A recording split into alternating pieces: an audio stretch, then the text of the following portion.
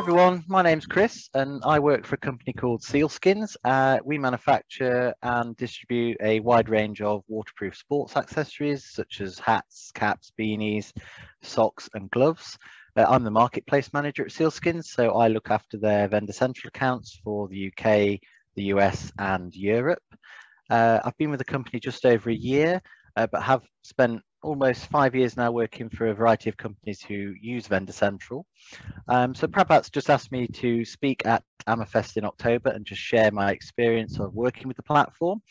So I've titled my talk, Getting to Grips with Vendor Central, an insight into working with the platform on a daily basis.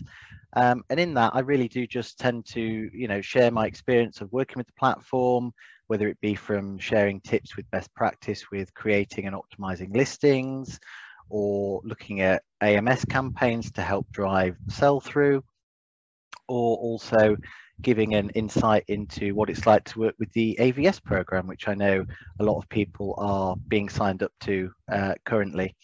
So it will be quite a varied talk. Obviously 20 minutes is not a long time to talk about Vendor Central, but we'll cover a wide range of topics. If you've not been before, I'd definitely recommend it. If nothing else, it's just a great opportunity to meet other sellers and vendors.